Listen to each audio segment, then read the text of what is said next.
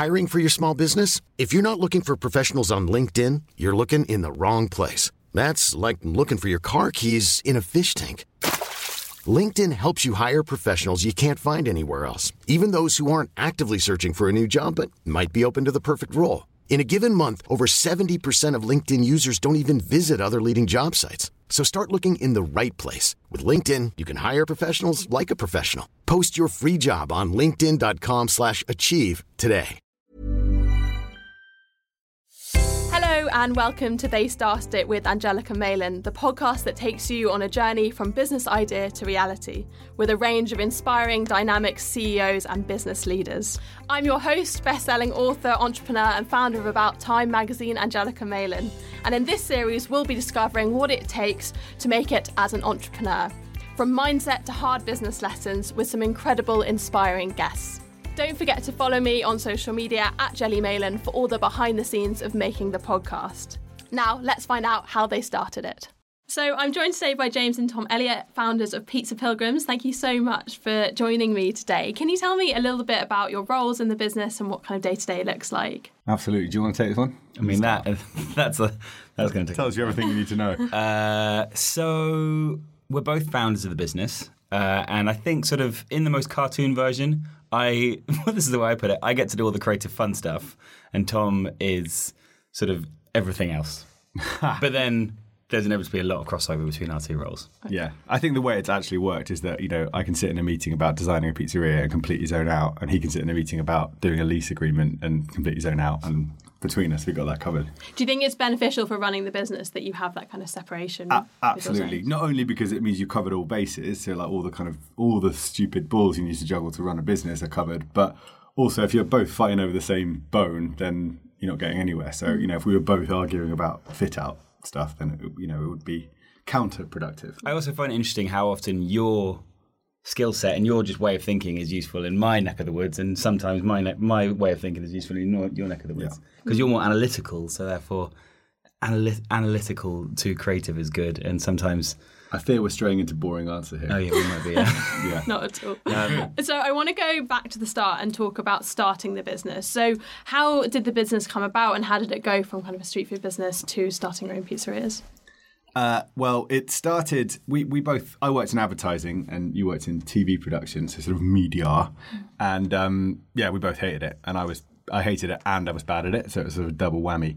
And we'd grown up in pubs all our lives. So we'd always wanted to get into a food business or some kind of hospitality business. But we didn't have any money. No one would back us. And then we were sat in a pub one day and it was sort of early 2011. And like the first signs of street food being a thing were starting to happen. So, there was this sort of mythical wagon in Peckham that you could get meat from, the meat wagon. And that obviously became Meat Liquor. And like those kind of cool food things were starting to happen where you could build a brand without any money and just do it off, using social media and having a great product. And they were really kind of celebratory about food. So that was starting to happen. And suddenly there was this avenue of like, well, this is happening. Seemingly no one is doing pizza, which is one of the most obvious, food groups that you want to cover. And so that all came together to be like, let's do this. Let's start a pizza company. And how did it go from that to actually starting it? What was that journey like? That was the first thing. I remember going down to the meat wagon in a car park in Peckham. We'd been talking about opening a pub, but you need money to start a pub, and it just wasn't going to happen.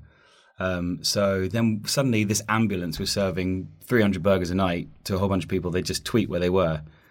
I don't know. I think it's the only time in our lives we've ever caught a wave and been actually involved in something as it was happening. And the whole street food thing happened. So I, years before, had been and done a cookery course in Italy, and we were using pizza ovens. And the original idea was that I was going to come back and we were going to start a pizza oven company.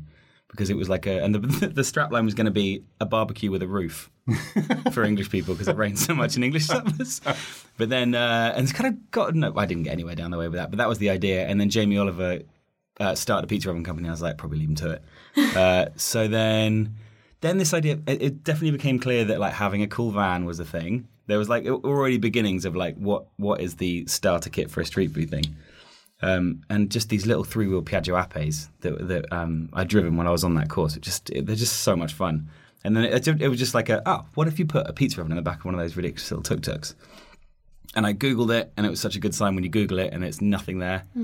And so I was like, oh my God, this hasn't been done before. So then this idea of, and then I stepped in and was like, we must contact Piaggio and see if this can be done. So we contacted them. They're like, it absolutely cannot be done. Like, do not do it. It will not work. We were like, got you, Piaggio. We're going to put your decades of engineering experience to the side and just ignore you. So the idea was starting to come together. And then I had quit my job literally the day after this pub thing and then realised that I needed to get another job. And as I quit my job, I emailed a very senior person in the agency I worked in who I'd never met, who was leaving to start a bakery in Cambridge. And I just said, look, I'm going to start a pizza company, you're going to start a bakery, we should at least go for a beer. And we did. And it turns out that her husband was a food critic. He's called Tim Hayward. He's a food critic for the FT and various other places. And he was just that kind of like spark of enthusiasm where we're like, this is the idea. He was like, oh my God, this is amazing. You've got to do it. You've got to go here. You've got to make it into a TV show. This is a whole thing. And he just like was this kind of, this sort of surface of which we could kind of crystallize the idea. And from there, we just dived in with both feet. And we did actually end up recruiting a TV, sort of slightly ropey TV company. And we went and did it with, I'm going to be honest, it was like... We did the whole thing on a shoestring. We shot for 30 days straight. And by the end, we were just like... So we drove this Ape back. And we'd done no planning. So we turned up in Italy and we'd literally put into Google Maps, Sicily, London, how long to drive it. And it says, 20 hours. So let's make a holiday out of it. Let's make it 10 days. Let's really luxuriate in this. Got in the Ape first thing, turned it on, drove it, and it went 12 miles an hour. And we were like... Ooh. Oh, yeah. So we figured out that the way to figure out Piaggio Ape speed is to take the driving speed and the walking speed on Google Maps and divide them by 2. And you get the average, and it took 6 weeks to get home. Oh wow! So we ended up making this TV show. I mean, it was quite great that we went with a really small production company because every other production company would have gone, see ya. Yeah. But they were like, okay, cool, we're in, and we ended up shooting this like travel documentary of us coming back, and it was surreal. And to be fair, like they took the risk on like 2 complete Muppets. And yeah, it was an amazing experience. And the thing that was great about it was the TV camera. Like, because it looked sort of semi-professional, it got us into places that, it's kind of like, I couldn't possibly tell you the recipe, it's my grandmother's grandmother. And then you get the TV camera out and they'll tell you everything. And they'll tell you twice to camera. So it was like, amazing, okay. So it really opened some doors and made it kind of feel more legit. But then the show, it did eventually air on Food Network, and I think it had sort of 25 to 27 viewers, something like that. No, but we were big in Lagos, Nigeria. Oh, wow. It's on hard repeat, apparently. Yeah. And actually in Italy, it gets shown quite a lot on National Geographic. So the only place that we've ever been stopped in the street is in Italy. Of like, oh my God, you're the 2 Muppets of the Piaggio Ape. And if you went to Lagos. If we went to Lagos. You'd be big celebrities. Well, do you remember there was that story a few years back where there were people flying... They would get very rich people in Lagos were getting people to fly to London to buy pizza and taking it back to Lagos. I just wonder whether we might have been involved in that little story. Did you make that story up? Do you not remember that story? It was a completely mad one. That's so mad, because by the time you're back, like, the pizza is not that delicious. No. So you started a street food business, and then how did that go? And then how did that develop into the business that it exists now? It was I just generally remember starting the street food van, and can't believe that we got the street food van open, and then just my brain couldn't compute what opening a restaurant, but that was kind of the next natural step. A few of the guys who'd done street food before us, like Meat Liquor, and at that point PicU had opened a restaurant as well. And it was just I just remember not being able to think how the hell you'd do that. I mean... But I mean, quite genuinely, I think everyone wants to kind of sort of unpick this story now, but quite genuinely, we started the business in March 2012, and... I was like, look, I'll do this for a summer because I hate advertising that much. But I'd kind of worked out on the back of a fag packet. There was just no way that this business could support both of us. So I was like, I'll do it because it'll be a great thing that I can kind of put on my CV. But realistically, this is going to be your thing to run. You're the foodie person. And I will, I'll kind of melt away into the background and it'll be this really fun events business. That was the idea. But yeah, and we just had this first summer in Soho and it was busy, and we, because it was Soho, I had people coming up being like, I organise V Festival, can you come and do that? And we, I've got this event happening, can you come and do that?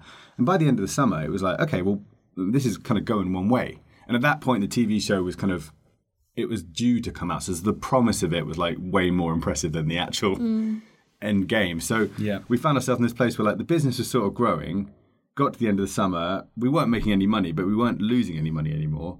And it was like, well, maybe there is something here. And so that was the first point, end of that first summer, where we were like, maybe this is something that could support both of us, but if it is going to be it's going to probably be a restaurant. And then we had a winter and was like, it's definitely going to have to be a restaurant. Walls, I want walls. Ceilings. I just remember it being like there was such a hit and hope attitude. Like there was nothing to lose. Oh God, I've kind of just accidentally stumbled across an absolute That's cliche. entrepreneur bingo. But it was just that was really easy because it meant there was no panic around if you messed up. It was like, okay, cool, just go back and get jobs again. So I think it's actually quite a crucial point though. A lot of people say to me, if they're working in, I don't want to, but some kind of professional services job.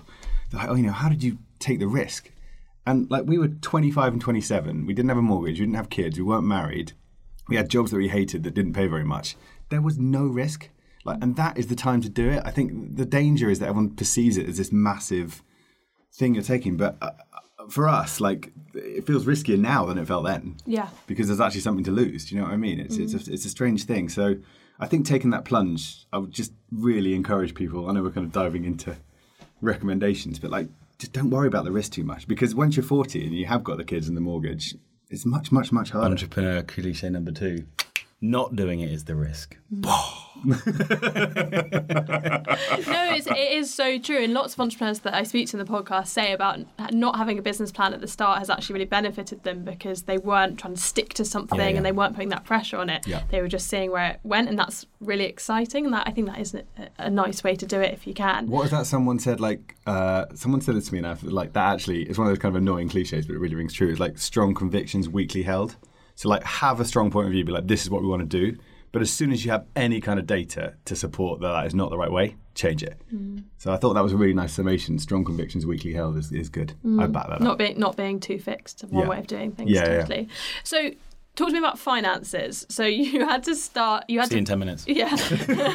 You had to open a restaurant. You wanted to open a restaurant. Like, that's a big thing going from a street food business. So like, what did that look like? Yeah. We were like, comically naive. We'd started the business literally on a Barclay card, and we were making a bit of money on the market, but like I think we paid each other £100 a week, something like that. So it was pretty like hand to mouth, and then you'd go and do a festival and make a bit of money. But I mean, we were so far from having any money to invest in a proper venture, and then once we decided that the kind of a restaurant angle was the way to go, we felt like we were building a name for ourselves. It was like, right, we need to go and find someone with the money to do it. And so we started kind of approaching anyone we had met over the years that had some interest. And it, long story short, James's godfather, bizarrely, who we hadn't seen for like, 15 years probably, he had started a pub company with our dad, who had sadly passed away at this point. Anyway, he was just coming out of that bit of his life, and we like approached him out of the blue and said, look, we haven't seen this for 15 years, but we would love to chat to you about this idea. Went to pitch it to him, and he was like, no, pizza is saturated, don't get it, not for me. And then we kind of went away again, did a bit more at the end of the summer, like got a bit more detail about the book and the TV show that was coming out, and I kind of went back again like three or 6 months later, and we're like, we really think there's something here, like there's just something new about what we're trying to do here.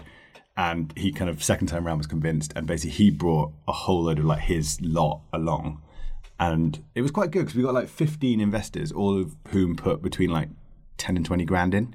So we had no one we were like massively beholden to, but we had a lot of people who had experience and interest and like wanted to come along for the ride and were there to help. So it was actually a really cool way to do it. And so we raised 300 grand to open Dean Street.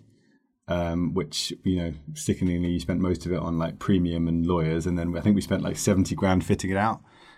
We'd started the market in March 2012, and we opened Dean Street 1st of August 2013. So it's pretty quick from when you actually started to. Yeah, it was pretty, and we were just so like all in, because between that we also started this like supper club thing called Forza Win, which our friend Bash runs in Peckham now. It's now called Forza Wine, but. And so we had just thrown everything we had, like every hour of every day at Well, we spent the kind of the motto was for the first 18 months, say yes to everything. Like, just don't shut down any opportunity, just go for it. I mean, I don't know what we were thinking. Like, that wasn't us before. There was something clicked when we started the business, because that was not our attitude before we started the business. I don't know what it was. It was kind of, I suppose, I think you just get we were definitely a bit drunk on like not being employed anymore in a good way, just kind of like, oh my God, we can do whatever we want. Yeah, it's pretty crazy. We just kind of said yes to everything, and that definitely led to us we opened too many doors at the beginning. We started the limoncello business, which sadly no longer with us. Sadly no longer with us. Pizza is more popular than limoncello. You heard it here first.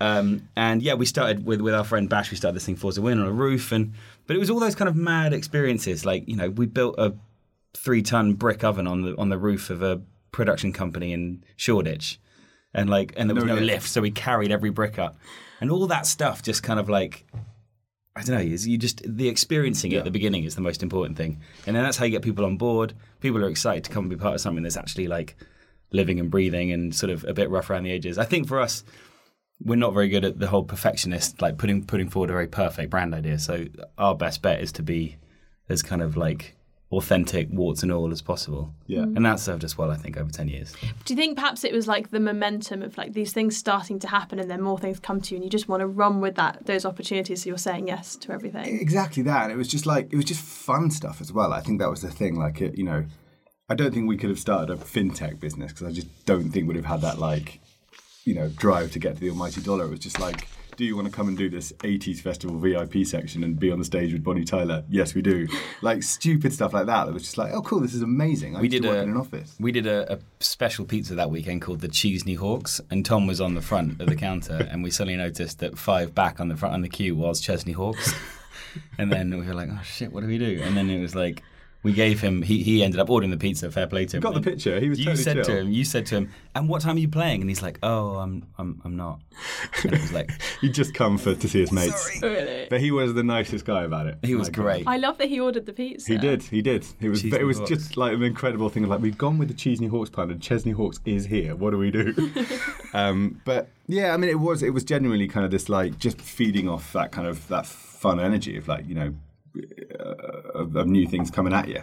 But it was interesting when the restaurant opened, that did change quite a lot. Suddenly you've got like an address. An address is like a scary thing for a business to have because you just get everyone coming at you for, admin basically. So yeah, I think the restaurant opened and it was chaos, absolute chaos. I was the manager, you were the head chef. And, we were kind of learning as we went. We got 2-star reviews from Metro, Time Out, and Evening Standard on day one. That was awesome. Great start. And we had no air conditioning, and it was like August, and you couldn't sit downstairs because it was just like impossible. I mean, everything was done on the fly, and I think it was just that like, that kind of like, we're trying our best here that got us through. But at that time, like the 2009 to 2012 kind of phase of restaurants in London, it was like that's Polpo had opened, and that was deemed to be like really sort of, not formal and a bit, isn't good. You just get small little plates and you just turn up and they serve wine in little beakers. You just forget what restaurants were like in the kind of early 2000s and 90s. There was so much more formality to it. So I think London was definitely quite excited about street food and that kind of rough around the edges. It felt a bit more American, and the fact that we were a complete shambles, I think, was actually quite nice. As a sort of like, it felt like a local pizzeria in Soho. I mean, we were right opposite. We're on the corner of, it's us, and the other side is Pizza Express. Yeah. So it was like there was this real stark, like, which one are you going to choose? The Slick Operators or the Muppets, who are kind of... That moment where BuzzFeed did a list of like top 10 food mistakes you can make in London, and number 1 was go to Pizza Express when pizza pilgrims are over the road. It was just like, oh my goodness. Did that make up for the 2-star Metro reviews? No, nothing will ever make up for that. Just burned deep into my soul. Yeah, that always hurts. Bad reviews. When people say they don't care, it just, there's no way. You can't get on the tube in the morning, open the paper and go, oh, that's about me, then that's really awful. That's fine. And water off a duck's back. How much do you think the success of that site was, and like the launch was, because it was in Soho? Like if it was somewhere else in London, do you think it would have had that response? Well, we were already trading in Soho on Berwick Street, and we'd been doing it for a year. So by that point, and we'd gone like rain or shine 5 days a week. We definitely knew at the beginning it was really important. Other street food brands were sort of moving around and popping up in different places. We're like, no, you've got to have a location that people can recommend you. Otherwise, you're just kind of a bit of a sort of moving around in ships in the night kind of thing. So we already had an audience in Soho. So when we moved to a restaurant, like it instantly worked, which was such a blessing, because if we've had restaurants that haven't worked when they started now, and I think if we'd had that experience on Dean Street, we wouldn't have had the tools to have fixed it, and it would have just, so much is happening. That, for all the other problems that were happening, the fact that we had customers queuing at the door, like, is the saving grace. And I think whilst we talk about it being chaos, and it was absolute chaos, like, we always were obsessed with the product. Like, the product was always good, I think. I would argue that the product's better now than it's ever been, because we do obsess about it. And I think that, you can't build anything on something where the product isn't good. So, that was always a key part of, like, people come and have the pizza. Despite Metro and Time Out hating it. There's something quite useful in pizza in that, like, because it was, invented as a kind of quote-unquote poverty food in the south of Italy, like, it's made of cheap ingredients. So we can go out and get the best ingredients that you can possibly get. We get it all shipped in direct from Naples. We fly out to Naples and meet our suppliers 3-4 times a year. We've never had to have that conversation about, like, chipping the quality of the product, which I think in other restaurant businesses, I think is a more tempting scratch to itch. Whereas with pizza, you don't have to have that conversation. Yeah. You can just go. I just love that someone said to me the other day, I had never thought about it before, if you can put £10 in someone's hand and they can go get the best pizza in the world. You can't put £30 in their hand and they can go get a better pizza. Like, it's just such a lovely product because it maxes out at about £10 to £15, which is such a lovely thing to be involved in. It is. It's so nice. And it's good for, like, any time, I think. It kind of fits with every mood. Breakfast? Well, exactly. My business used to be weighed down by the complexities of in-person payments. Then, Tap to Pay on iPhone and Stripe came along and changed everything.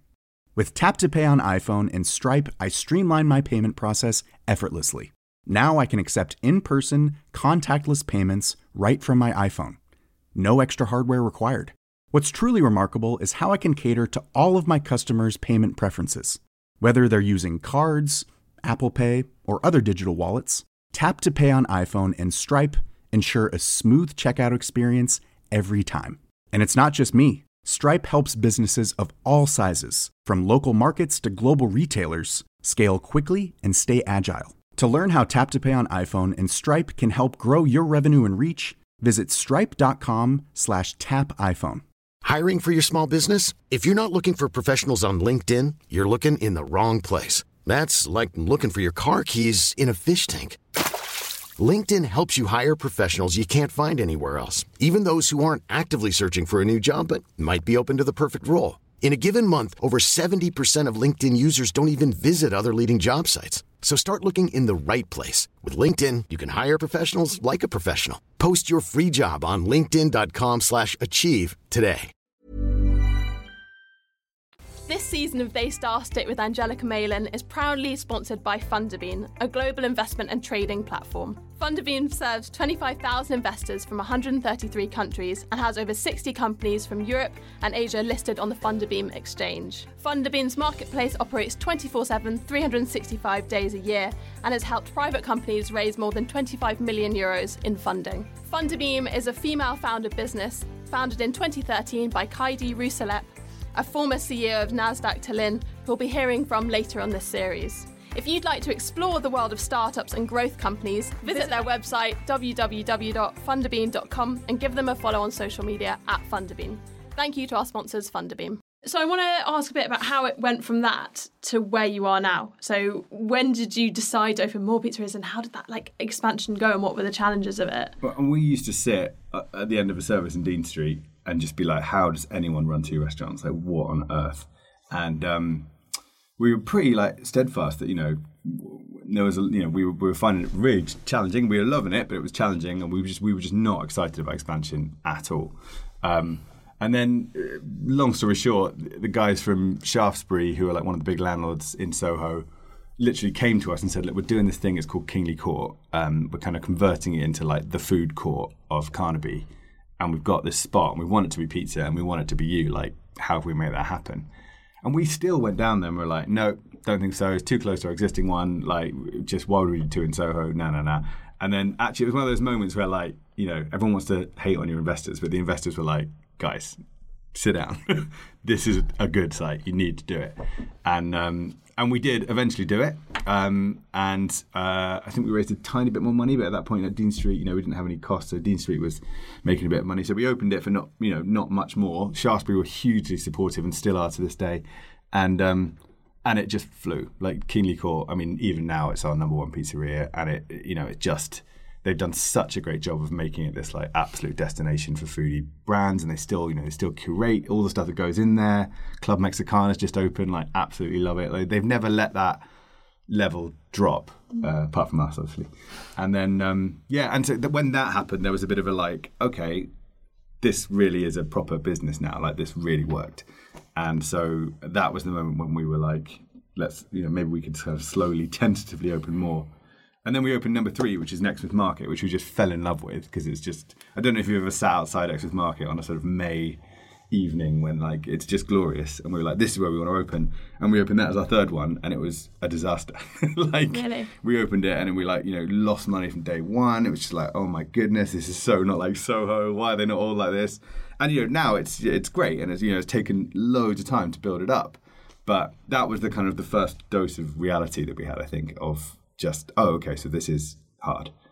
What was it in particular about that site, do you think, that didn't work at the start? We'd been a bit spoilt for choice because our first 2 restaurants were in Soho, and we'd only ever traded in Soho as a street food business. So like just that busyness of Soho, and then suddenly you go to Exmouth Market. It's definitely got busy times, but it's not 7 days a week, lunch and dinner trading. And we just had we had none of the tools to know how to fix a site that's not trading. Yeah. We didn't know what was going on. So much it was so a smaller restaurant as well. It was a much, much smaller restaurant. And sometimes it just takes time, especially in those kinds of areas where, the people are living in the area and working there, they've been there a long time, they've got their habits. You just have to sit on it. It's a restaurant going to take 6 months to bed in sometimes. Yeah, absolutely. Or longer. Like it can take real time. And I think, it's the kind of classic, don't give up after your first album type thing, But I think that's where we started learning, marketing in terms of local marketing, not kind of Twitter and Instagram stuff, like knocking on doors, giving out bounce back cards, come and have a half price pizza on us.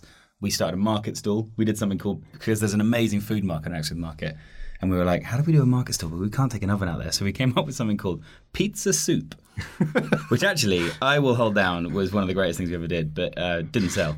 But it was like a Nonna style tomato soup. Right. Like really sort of chunky, hearty tomato soup served with a little mozzarella calzone on the side. I think we call it a dipping calzone. Dipping calzone. And we had one customer who, no joke, came every day. Yeah. 5 days a week for the sort of 6 months that we did it. He was there. He was the only it customer sounds there. delicious. The world wasn't ready, but I think now there's I think it's time. the name. I think pizza soup, it sounds like it's just going to be a sort of a pulverised pizza. A blended pizza, yeah. It's a good point. I think it just needs a rebrand. Rebrand. All right. Coming to a pizzeria near you. Bring it back.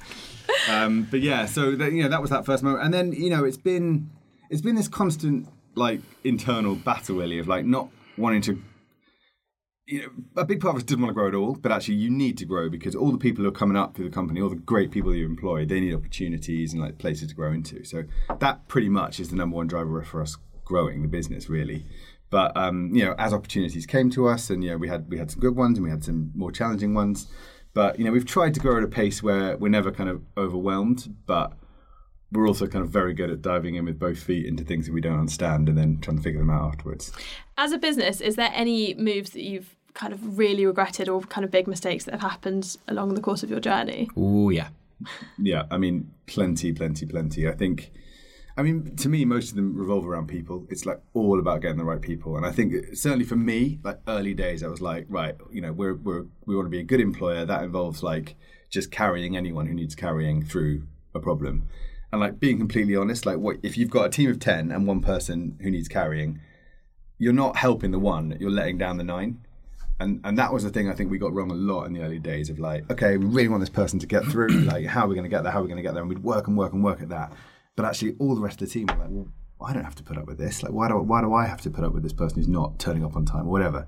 And I think that, that has applied to every level. So there are so many examples of... I remember one manager in Kingley who would just never turn up on time. We even, to the point, we bought her an alarm clock. We did, yeah. It was literally it was just anyone else would have been, no, this is not... We're quite conflict averse, I think. And I think sometimes you can, sometimes it works. Use a bit of comedy, give them an alarm clock, turn up to work tomorrow, and then the joke didn't land, and then it's we've tried it the funny way. Yeah. But yeah, that whole learning how to, because I think also there's a massive timing thing. When someone might be working with us and it's just we're just not in tune at that time. So for them they should be moving on to another opportunity, to moving on to a different thing. We've definitely also had situations where we felt like we've had managers in restaurants where we felt, they've been there for so long. Like, we can't pull that pin. That the whole team will fall apart because they're the kind of like matriarch or patriarch of the whole team, and you just think they're so important.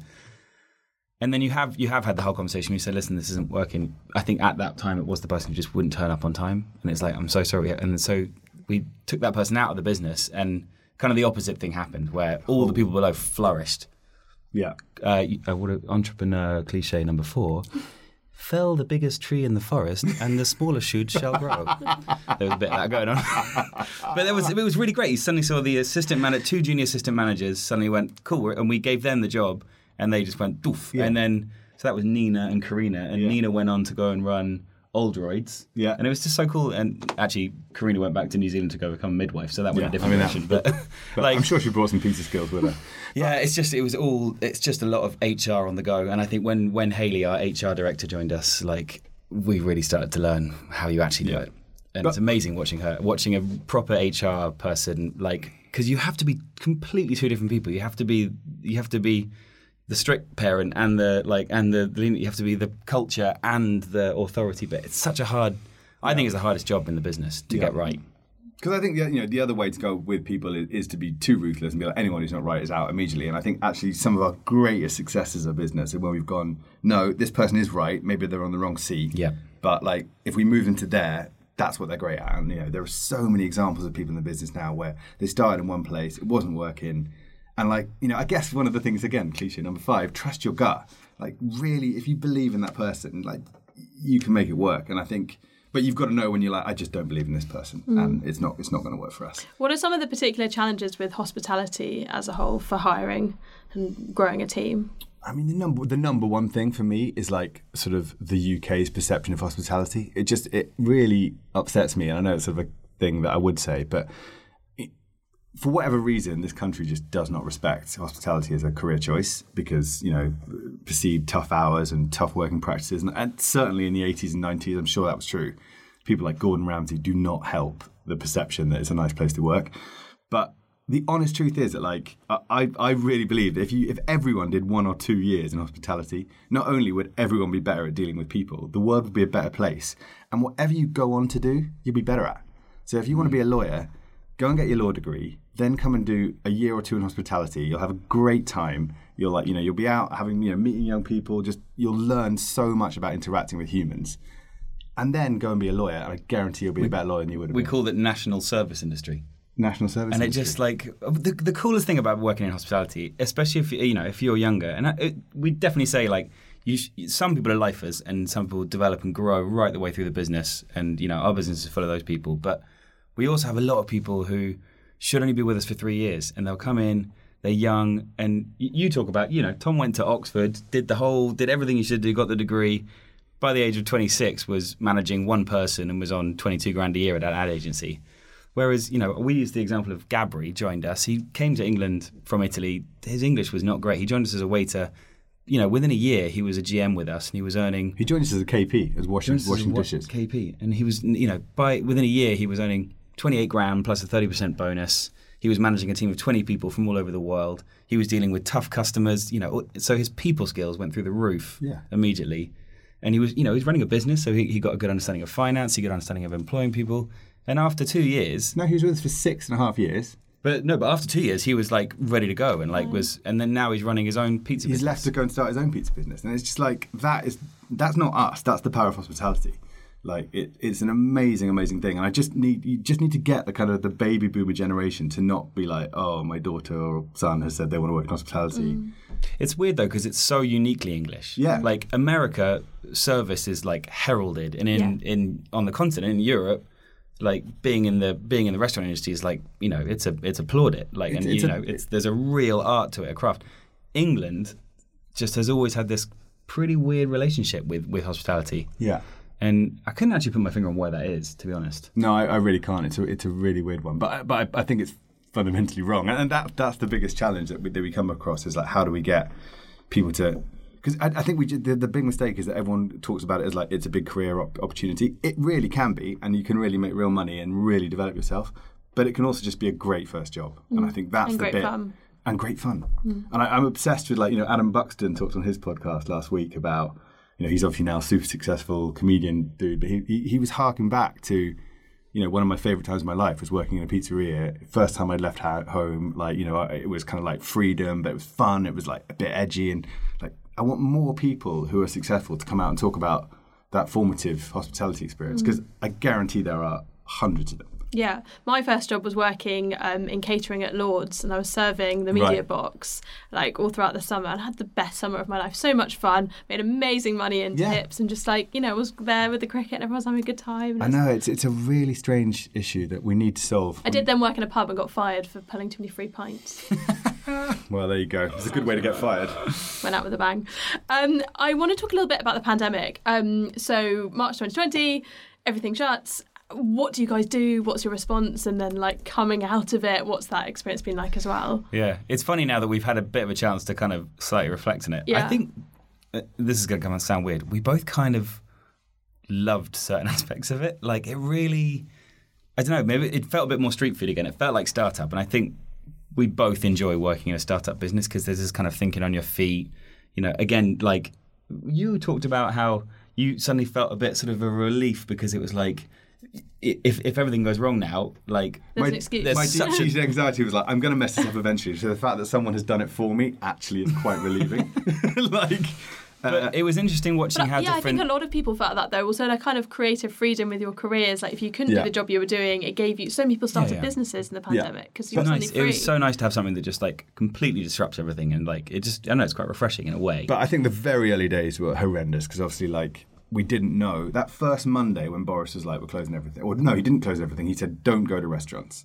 And our sales just dropped to near enough zero. And we have a big team of people. And we're like, how are we going to deal with this? Because we're losing tens of thousands of pounds a day, basically, so all of a sudden. And I think various companies dealt with it in different ways. So we're like, what we're going to do is we're going to stay open everywhere. We're going to trade as hard as we can, which was not very hard because no one was coming. But we're going to just do as much as we can to protect as many jobs as we can and hope that some kind of white knight comes in. And obviously on the Friday of that week, they turned up with the furlough scheme, and we were all there like, is it going to be 40% covered? Is it going to be 60%? And when he announced it was going to cover 80% of everyone's wages, it was just like this amazing. I still get goosebumps now. Just like, holy shit! Like these people are going to be okay. We're all going to be okay. And it was just the relief. We had at that point 250 employees, and I think by the next week we had 248 on furlough. Wow!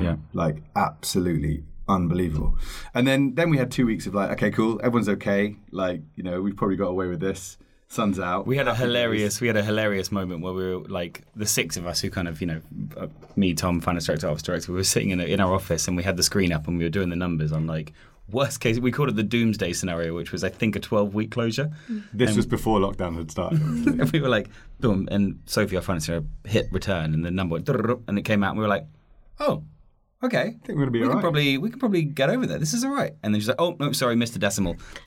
and it just went. And that was on a 12-week closure. We were like, oh my God. We called that the Armageddon scenario, 12-week closure. And it was... And then how long was it? Oh, it was, all told, it must have been 5, 6, 7 months closed. Yeah. And then, and then another further 5 or 6, able to trade in certain ways. But after that initial panic and just the pandemonium, all that, and trying to get everyone, on furlough and make sure everyone had money coming in and closing all the restaurants, there was a sort of, I think the whole country felt, the whole world felt it, I suppose. Once everyone had kind of got a bit sorted and everyone got into the routine of what it was and what was happening, stay home, then we took a breath and we're like, cool, what do we do now? What should we do? And it was actually an idea that we'd had back in 2014, which was basically a frying pan pizza.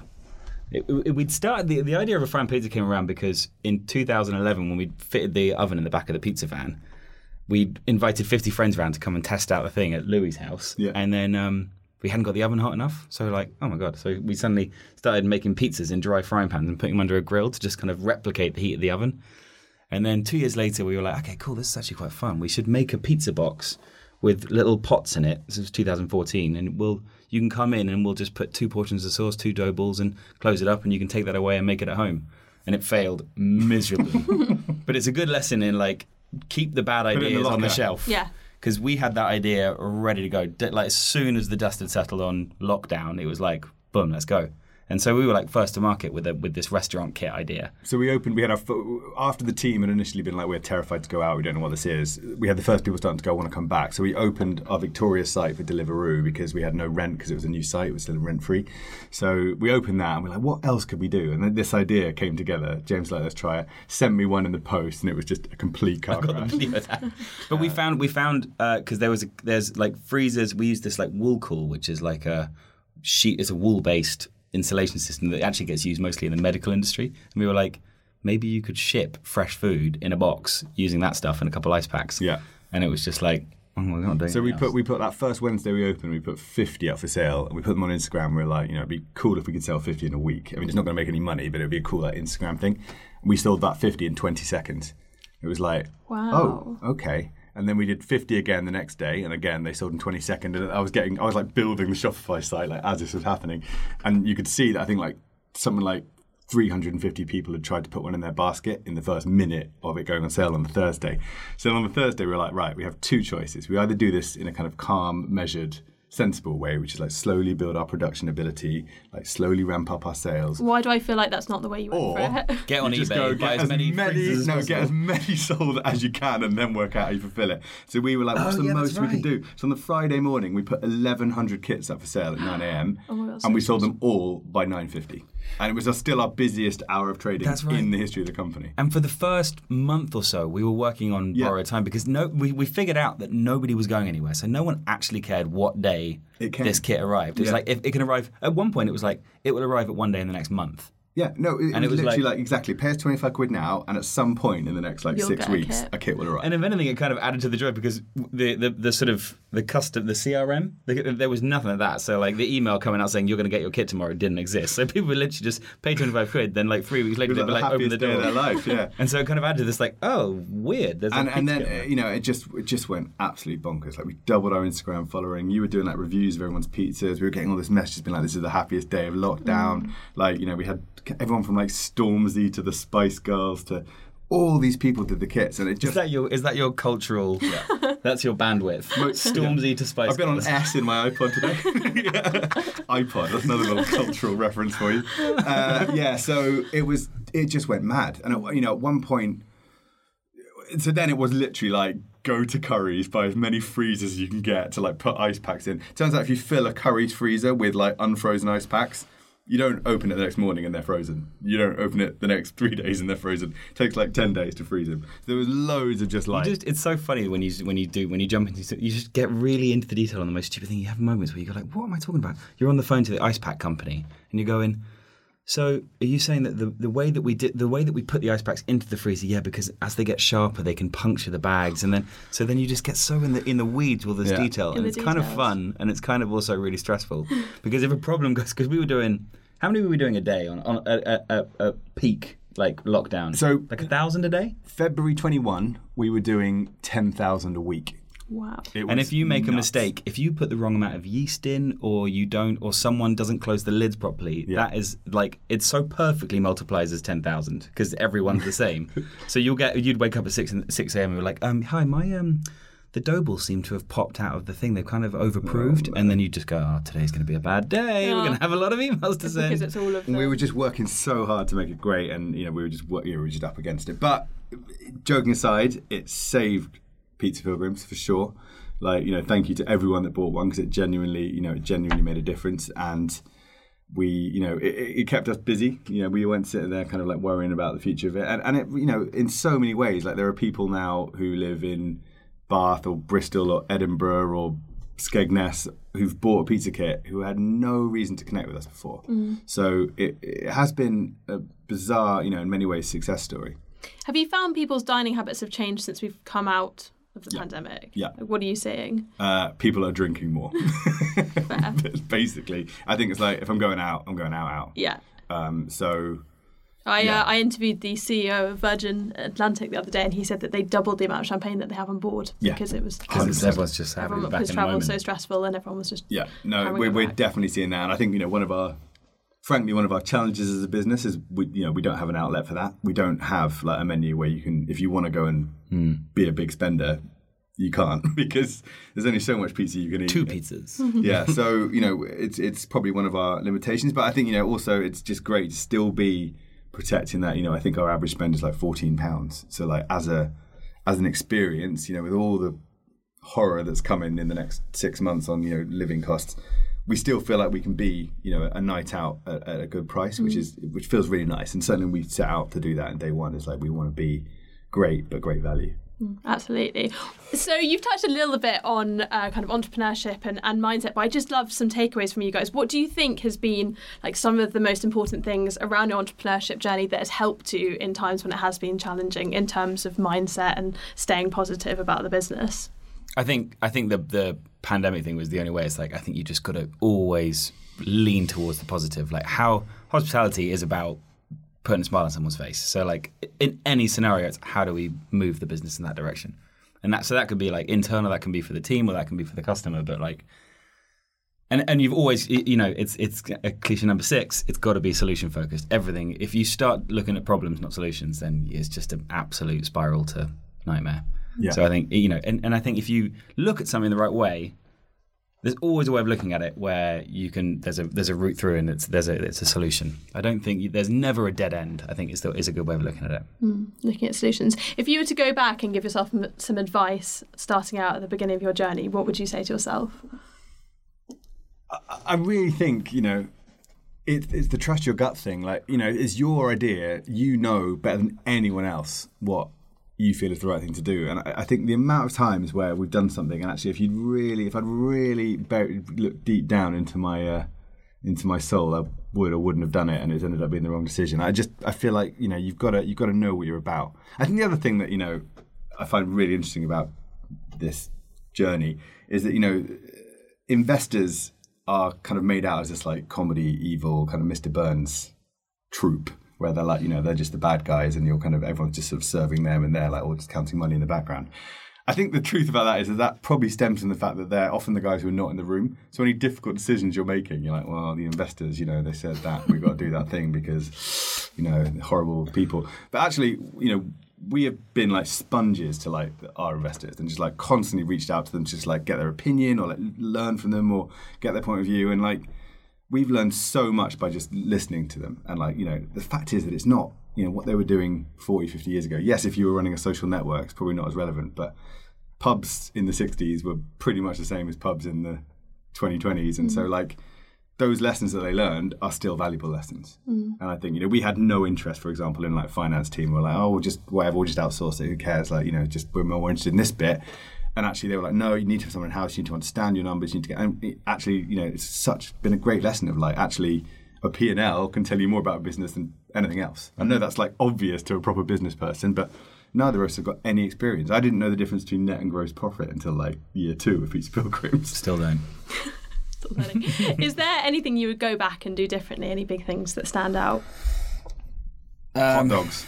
So much easier to run. Or chips. Chips. The guy who's at the festival running the chip stall is winning life. Yeah. Apart from he has to smell like chips at the end of the day. Yeah, and you can't really open a chip restaurant. People have.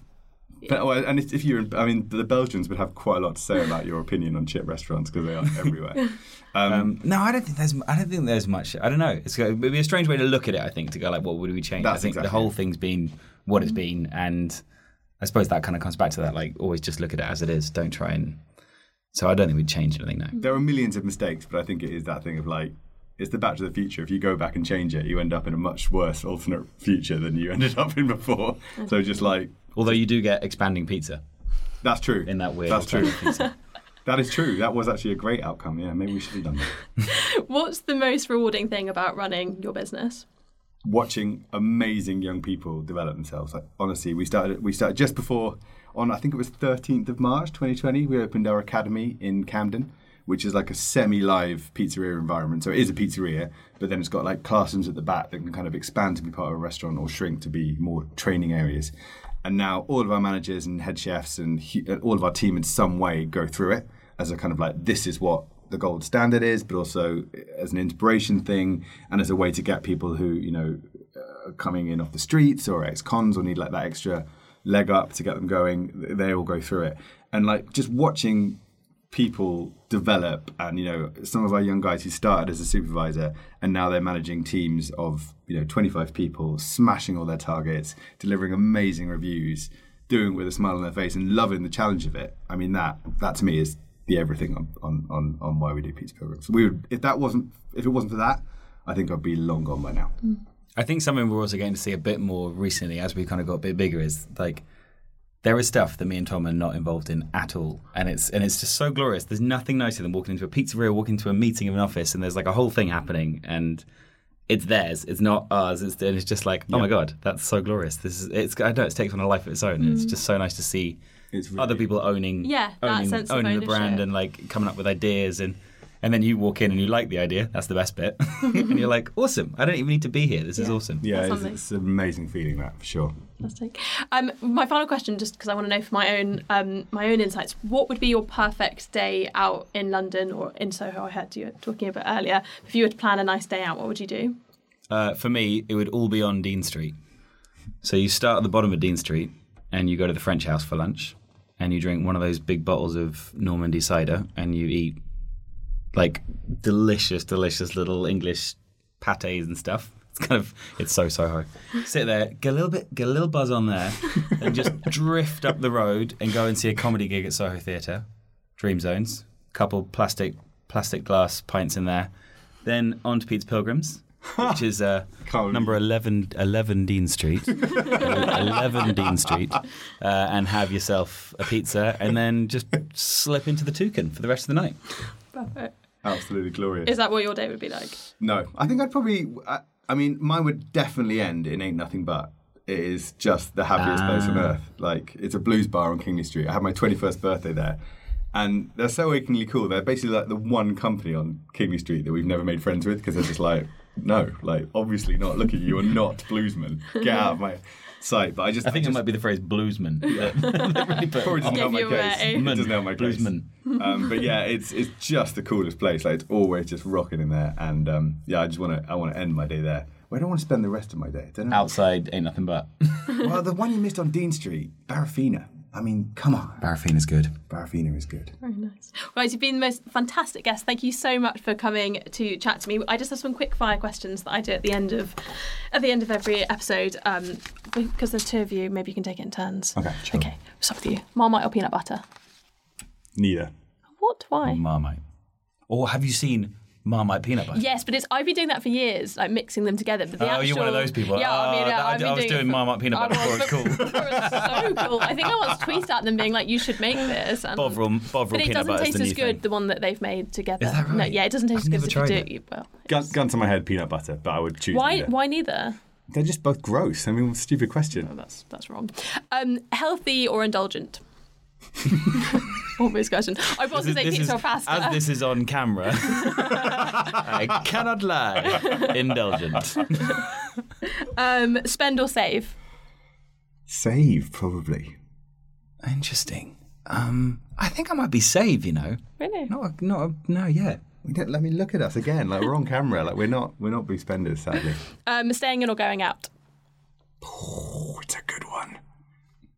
I want to go out, then immediately stay in very, very hard. Can I do that? Stay in for a long time. Yeah. I think I'm going out.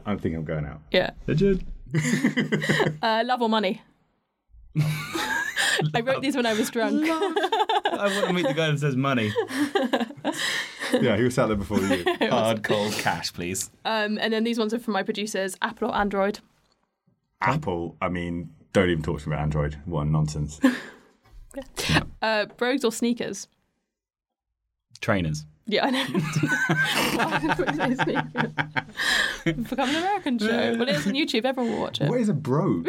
I'm getting married this month, and I've got to decide that exact thing. Do I wear shoes, which I've never worn, or trainers, which I always wear? And I think you have to wear shoes to wear a wedding. No, I was shooting that kind of like, oh, it's so cool. It's a suit and a suit, and no, it's going to be shoes. This is his third shot getting married after pandemic fun times. Oh, okay. Yeah. Fantastic. Congratulations. Brogues. For the wedding day, brogues. For life. Day. Shoes. Trainers. Fantastic. Well, that was all my questions. Thank you so much, guys. If people would like to find out more about Pizza Pilgrims or follow you on Instagram, where should they go? 11 Dean Street. pizzapilgrims.co.uk. But at Pizza Pilgrims, Instagram, there is a TikTok, but we've not started using it, so don't go there. Okay, well, when Pizza Soup comes back, I want to see it on TikTok. Pizza Soup's going to be the craze on TikTok. That's what it's going to be. For sure. Thank you so much for having us. Thanks for having us. I hope you've enjoyed this week's episode of They Starsed It with Angelica Malin. Don't forget to hit the subscribe button to get new episodes delivered weekly, and follow us on social media at Jelly Malin. If you benefited from this conversation, we'd love you to leave a review and rate the podcast so more people can find it. Today's podcast is brought to you live from Runway East, who are kindly sponsoring this series of They Starsed It with Angelica Malin. I'm recording today at their state-of-the-art studio on Old Compton Street in Soho, and honestly, what an incredible place. As well as podcast studios, Runway East offers office solutions to businesses of all kinds. They do flexible contracts, and there's workspace options for everyone, from big branded offices to flexi co-working space. If you're interested in joining a super trendy co-working space, they've got sites in London and Bristol, with new ones opening later this year in Shoreditch and Whitechapel. Come here for Cake Wednesdays and drinks trolleys on Fridays, and stay for the free coffee. Give them a follow on social media at Runway East. Step onto the legendary clay courts of Roland Garros, where the world's best players battle it out at the French Open for a chance to win a Grand Slam title. Tennis Channel Plus is your place to watch. Stream every court from your phone or smart TV live in HD. See the action unfold as legends fight for glory and new rivalries emerge. Daily live coverage begins Monday, May 20th, with match replays on demand so you never miss a moment. From the first serve to the final point, Roland Garros promises unforgettable moments and new chapters in tennis history. Stream now with Tennis Channel Plus to be there when it happens.